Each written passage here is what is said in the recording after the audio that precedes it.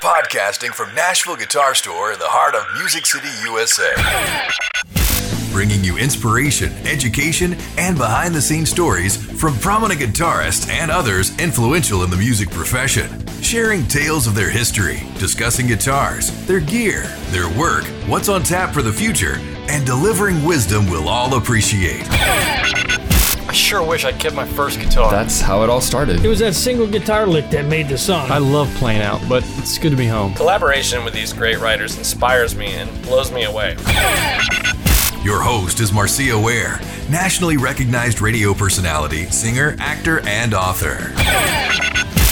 Tom Hemby is our guest today. He has lived and worked in Nashville since 78. Mm-hmm. I don't think we have enough time to talk about every single person you've worked with, but hitting the highlights: Amy Grant, Michael W., Vince Gill, Peter Cetera, Wynonna, John Secada, B.J. Thomas, Donna Summer. You've written with Faith Hill, Dionne Warwick. Your roster is as varied as Nashville itself. Yeah. Thank you for stopping by and making time. It's an honor to be here. Well, I need you to settle a bet for me, or not really a bet. I have friends from Sikeston. Oh! Yeah, and they are bound and determined to get the whole world to call it Missouri. So is it Missouri or Missouri? Because you're from Poplar Bluff, right? I am. Now, I got to tell you, it's always been Missouri for me. Okay, see? It just depends on where you're from. They are convinced that the whole state says Missouri. No. I usually, especially in the southeast part of Missouri, as I say, I usually don't encounter that too much. Missouri seems to be kind of a thing. I've always been tagged for like the northwest corner of Missouri. So Well, back in Missouri, as it were, that's where you got your start. That's where is your family, your parents, are they still with us? Are they still there? My mother passed away about almost 5 years ago. So, but my dad just turned 87. So, and you and I'm going to turn into fangirl here for a second. Your brother is truly like vocal gold. When I heard this year's model, and I was an Imperials fan, did the Russ Taff season and the Paul Smith season, and right in there was that great little funky moment in the late 80s, early 90s, where this year's model and Free the Fire. And so were you and your brother, were you guys the only musicians in the family, or were your parents? Our parents both were. It was kind of novice. My father loved bluegrass music. He played acoustic guitar and sang a lot of bluegrass songs. My mother, she loved church music stuff and kept us in church all the time. And good boys. And so I kind of grew up in a very eclectic background. Between country, bluegrass, gospel, and then of course I kind of ventured into the pop and jazz and R&B world through the years, So you came to Nashville in 78. How long did it take for you to kind of jump into the deep end? Well, my story is a kind of an exception to the rule, because when I first moved here, I'm probably one of the very few musicians that actually had a gig waiting on them when I got here. So actually at the time, my wife, we had been married just a year and a half, and I was living in central Illinois where she was from, and and I had gone to an Imperials concert in Lincoln, Illinois, and now which version of the Imperials? That was the Russ Taff days. And that evening, some friends of mine and from a local group there, I was talking with them, and they said, "Hey, you might want to talk to these guys because I hear they're looking for a guitar player for the band." So I stuck around, and I went and approached Armin Morales, who was the group leader at the time, and said, "Hey, are you guys looking for guitar players?" Like, "Well, do you play?" And well, yeah. Long story short, they had me to audition. Now, here's a kind of a unique thing about the audition, too, was James Holohan, who was playing bass at the time, and the guy that was leaving, John Lutz, was the guitar player. So James was trying to make a decision whether he wanted to stay or remain on bass or move over to guitar. So I had actually been playing, because I had done guitar and bass both in my early years, and so when I auditioned for the gig, they had me to audition on bass and guitar, and when they hired me that night, and I didn't know for 2 weeks till I moved to Nashville I was going to be playing bass or guitar till James could make up his mind. We got to get him in here. I'll tell you what, that is something. Let me backtrack just a little bit. Can you remember the first time you ever picked up a guitar? Well, I don't even remember exactly the first time. I can tell you within, well, growing up around my dad, who always had a guitar, there's no telling exactly when I just may have picked it up and messed around How with it. old were you? Were you little? Or? Well, I can back up and tell you this, that when I was 7 years old, my dad gave me, he had a little tenor banjo. I remember he put my hands at it, tuned like a mandolin. And so I kind of strummed on that thing for a week, and I was obsessed with playing. So he came up with this little cheap mandolin he got for me and to play on for a while, and then later on he bought me a nice little Gibson mandolin. I played mandolin, until I was probably around 10 years old, and then when my hands started getting big enough I could reach around a guitar neck, and that's when I kind of started making a transition to guitar. And then when I was, probably 10 or 11 years old, I heard what I thought was two guitar players playing one time, and I thought, man, those guys are good. And I found out those guys were actually one guy, and it was Chet Atkins. So I became totally obsessed with, fingerstyle guitar in the days, just learning to play like Chet, just sit there for hours, drop the needle on the record, and trying to pick this stuff out. I envy kids these days because now they have the internet, you can go on YouTube and somebody's sitting right there in front of you can show you how to do it. That's true. And I used to have to sit there and try to figure out how did he actually do that, just by dropping a needle on a disc and listening. And Peter Frampton said something very similar to that when he was recording with the Funk Brothers, because Motown, when he inducted the Funk Brothers into the Musicians Hall of Fame, one of the things he said was he used to literally lay on the stereo speaker and just kind of dissect what Eddie Willis and what Robert White. Oh, Robert White. Robert White. What he would just sit there and like just do the same thing, just listen, literally laying on the speaker, and that's how he did it. So I've always been curious as to who influences the people that influence others, because you are definitely someone who influences others. So Chet Atkins obviously is one influence. Who else were you listening to back then, or was once you started getting involved in guitar, who were you listening to? Well, in those early days it was Chet Atkins, and then his protege Jerry Reed. He was the crazy wacky funky nylon string guitar player. I was really into those guys for a period of time, and then but then I remember there was this one cat that came on the scene that he ended up in 1968 with a summertime show and could sing like a bird. I'm like, this guy Glenn Campbell, and I loved to hear him play and sing, and I was very heavily influenced by him, and then through the years, it's been a very fortunate thing for me. It's just kind of a full circle thing that I've actually worked on 6 different records for him over the years now. So okay, so the first time walking in, there's Glenn Campbell. What's your thought? Can you remember first time? Well, I'll have to admit I was starstruck because remember as a kid I was just I idolized this guy. Yeah. I mean, the first single I ever bought in my life was Wichita Lineman. Yes. Yeah. Did you ever see his documentary, I'll Be Me? I have. And for the listeners, if you have not seen it and you have Netflix, go right now because it is good stuff. I've probably watched it 2 or 3 times.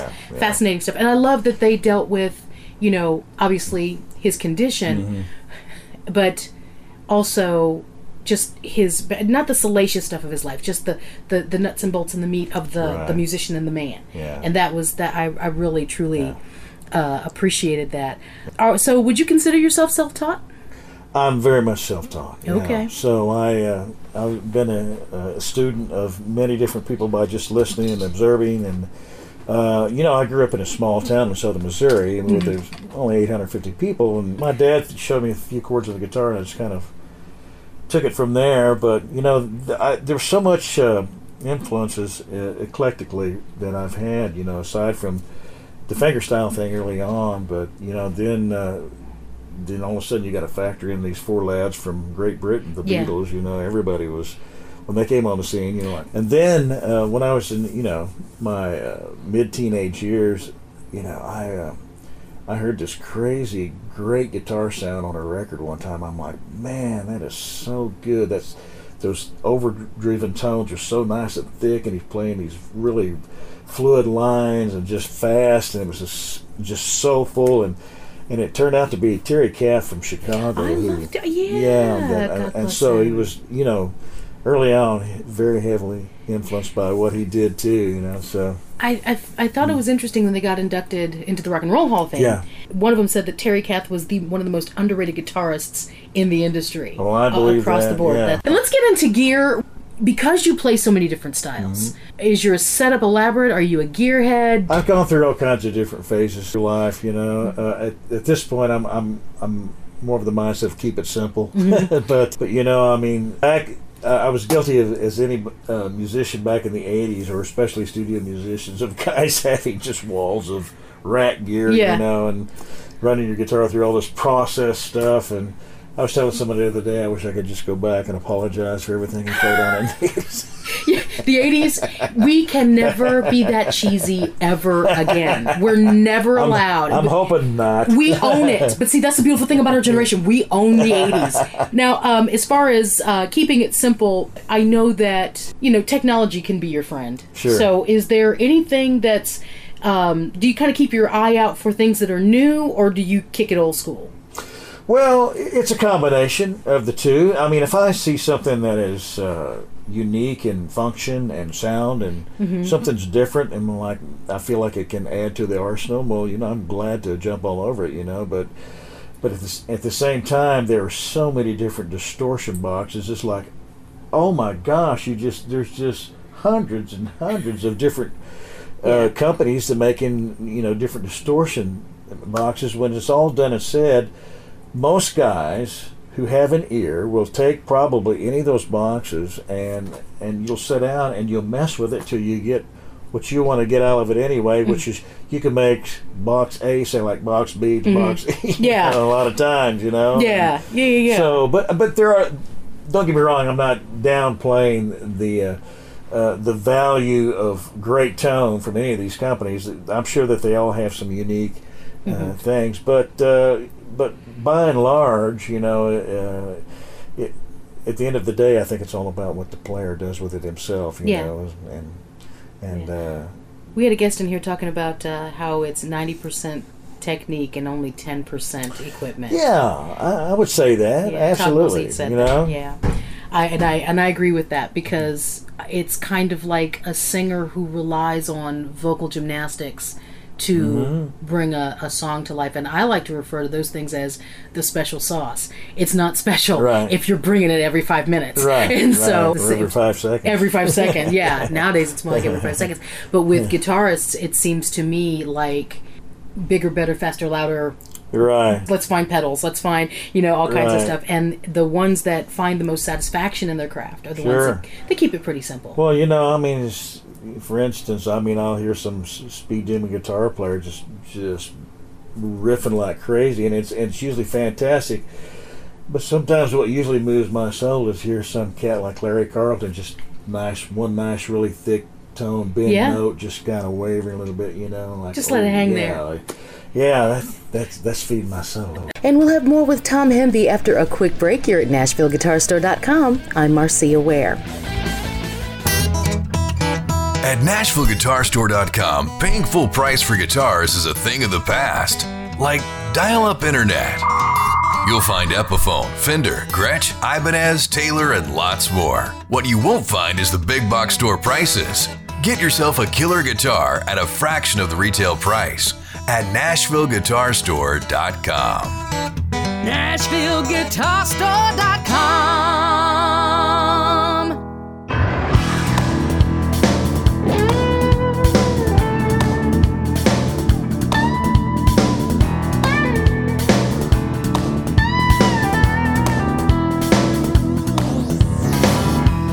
All the promises that were never meant to be.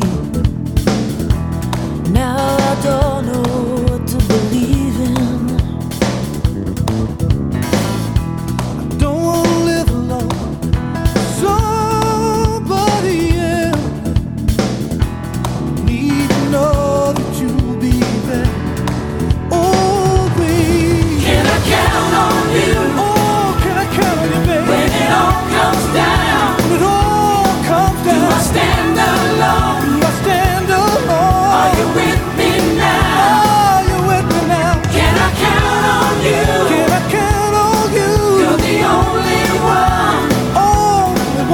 to break my fall. Ooh, break my fall. When I can't hold on.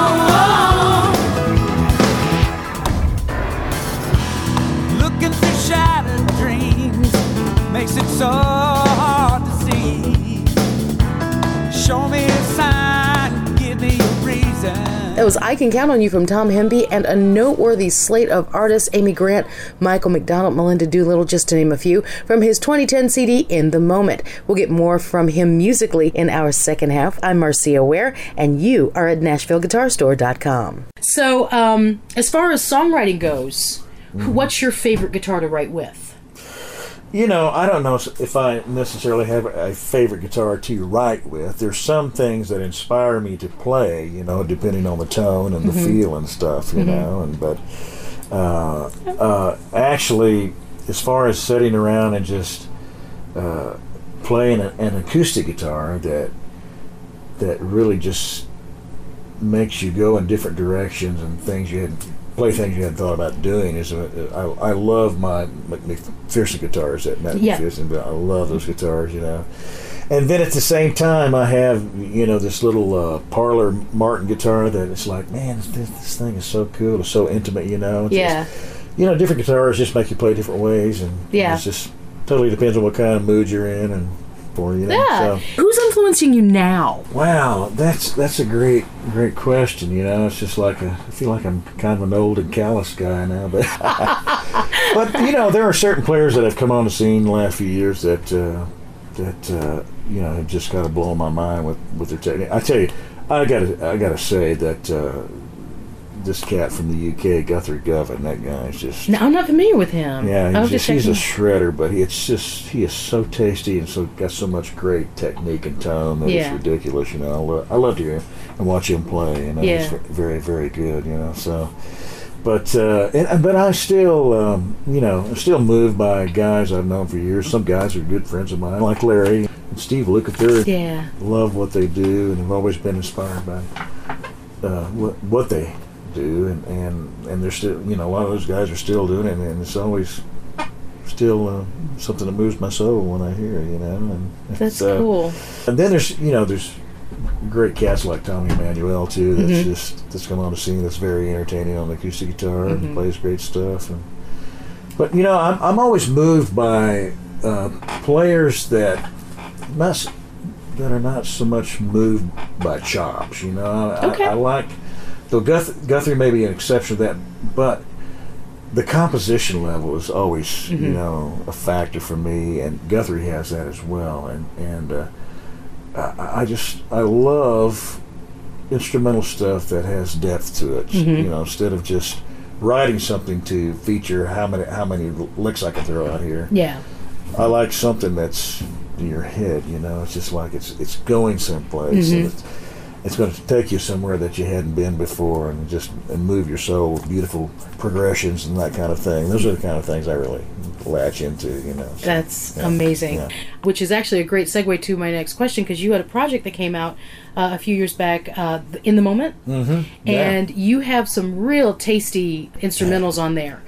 And what was it? The Necessary Blonde and Big Bang Deal. I want to talk actually, and I Count on You. That one actually is kind of an all-star choir, but I'll get to that in a second. The thing that struck me, and I don't know how close I am, but one of my favorite albums coming out of college was Surfing with the Alien. Joe Satriani. Yeah. And when I listen to your stuff, I get a real Satriani vibe. Yeah. Not it just takes me there. It's not he's ripping. Can you tell me a little bit more about that CD? Just like, first of all, the title, The Necessary Blonde. I'm just curious as to what that was about. Well, I'm as curious as you are, because that's not one of my compositions. That was actually written by this bassist Gary Willis of Tribal Tech, and so I'd heard that song on one of their records, and I just like, you know, it was one of those things, like I mentioned, you know, the progressions are so unique and so complicated that just pulls me into it, you know. So I was like, when I was doing my record, I was like, man, I got to do a cover of this. I love this particular tune, you know. It's just so interesting musically, you know, and it challenges you. I want to just take a moment and play maybe a good 30 seconds of this so you guys can hear this. This is The Necessary Blonde of Tom Hemby.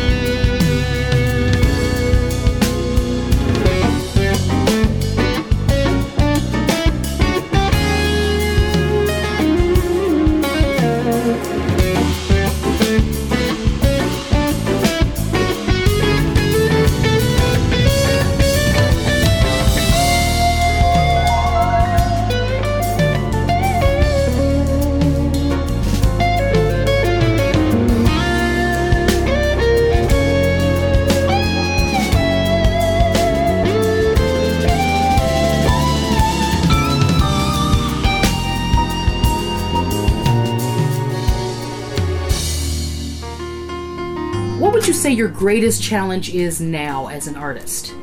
Well, the whole music thing, it's just constantly reinventing yourself to what music is today, and how it's recorded and how it's produced and how it's composed and what have you. You know, it's just with technology, you know, as it is, it's afforded a lot of people to become kind of recording savvy, you know. So which has, in a way, it's good in a way, and I love the fact that technology has made it simpler, and you can have the same sounding quality of a record that you, for a fraction of the cost of what it used to cost, you know, to have all the gear from years ago, back in, you know, 60s, 70s, 80s, and all that stuff. You know, you had to have $1 million worth of gear to make a great sounding record. Now it's just all virtual stuff, a computer. It's amazing what you can do. Now, the challenge is, for me and many other guys like myself that have been studio musicians, because of this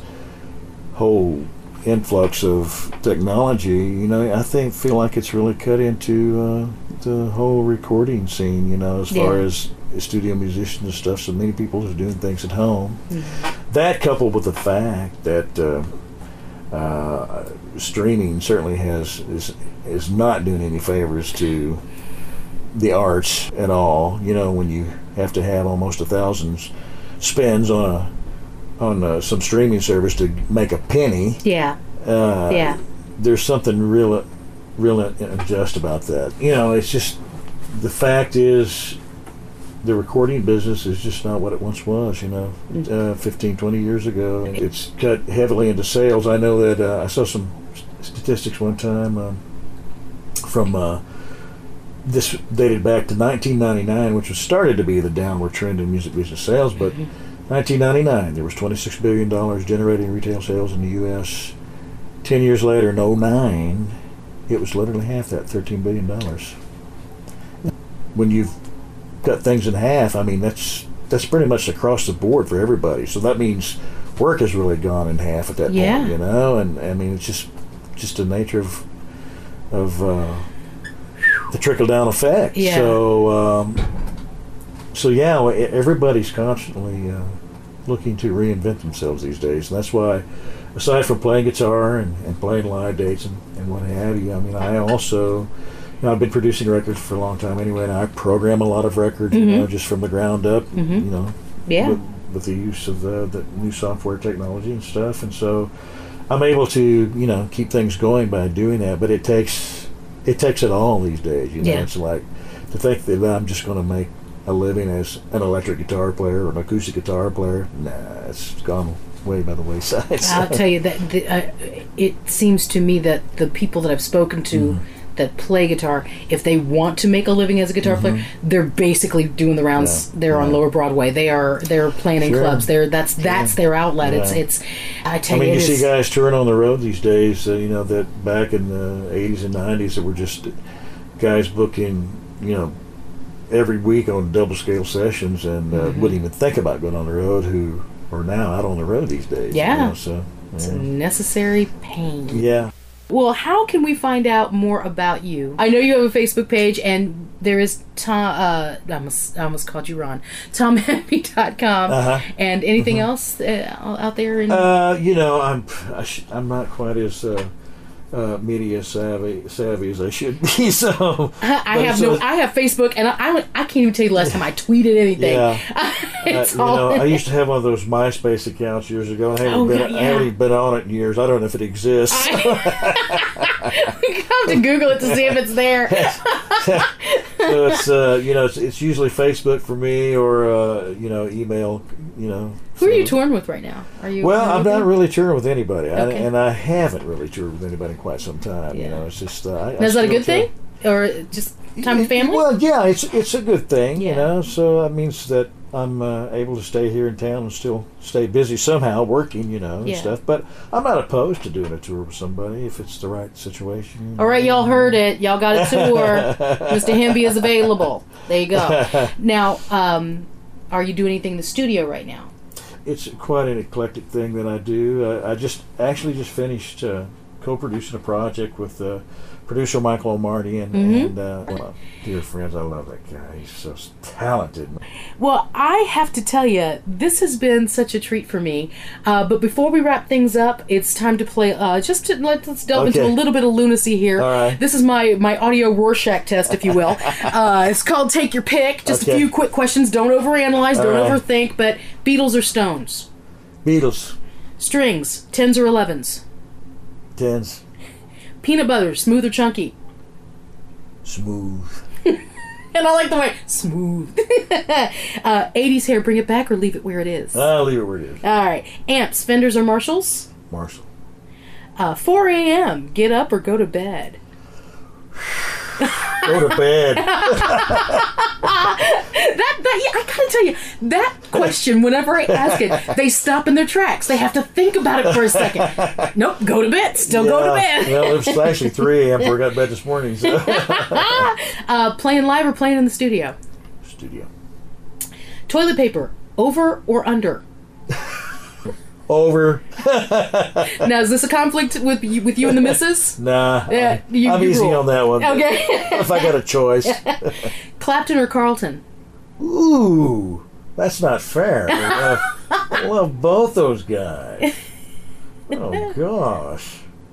Well, I love Larry. He's my friend. Jeff Beck or Brian May? Wow, that's another tough one. That's wow. Oh, well, okay, I'll have to gear it by this. I probably own more Jeff Beck records. Okay, and finally, is there a favorite guitar riff that once you hear it, you're like, oh, love that? Wow, a favorite, something iconic. Yeah. I understand. Well, you can't beat that Joe Walsh looking Life in the Fast Lane. So. It's got everything. It's got the rock. It's got the soul. Yeah. Tom, thank you so much. This has been a real treat. Hope I didn't get too fangirl on you, but we have really loved having you here. Well, thank you, Marcia, and thank you, NashvilleGuitarStore.com. Dedicated to bringing you inspiration, education, and behind-the-scenes stories from prominent guitarists and others influential in the music profession. To hear more, subscribe to the Nashville Guitar Store podcast in iTunes. Go to NashvilleGuitarStore.com or find us on Facebook and Instagram.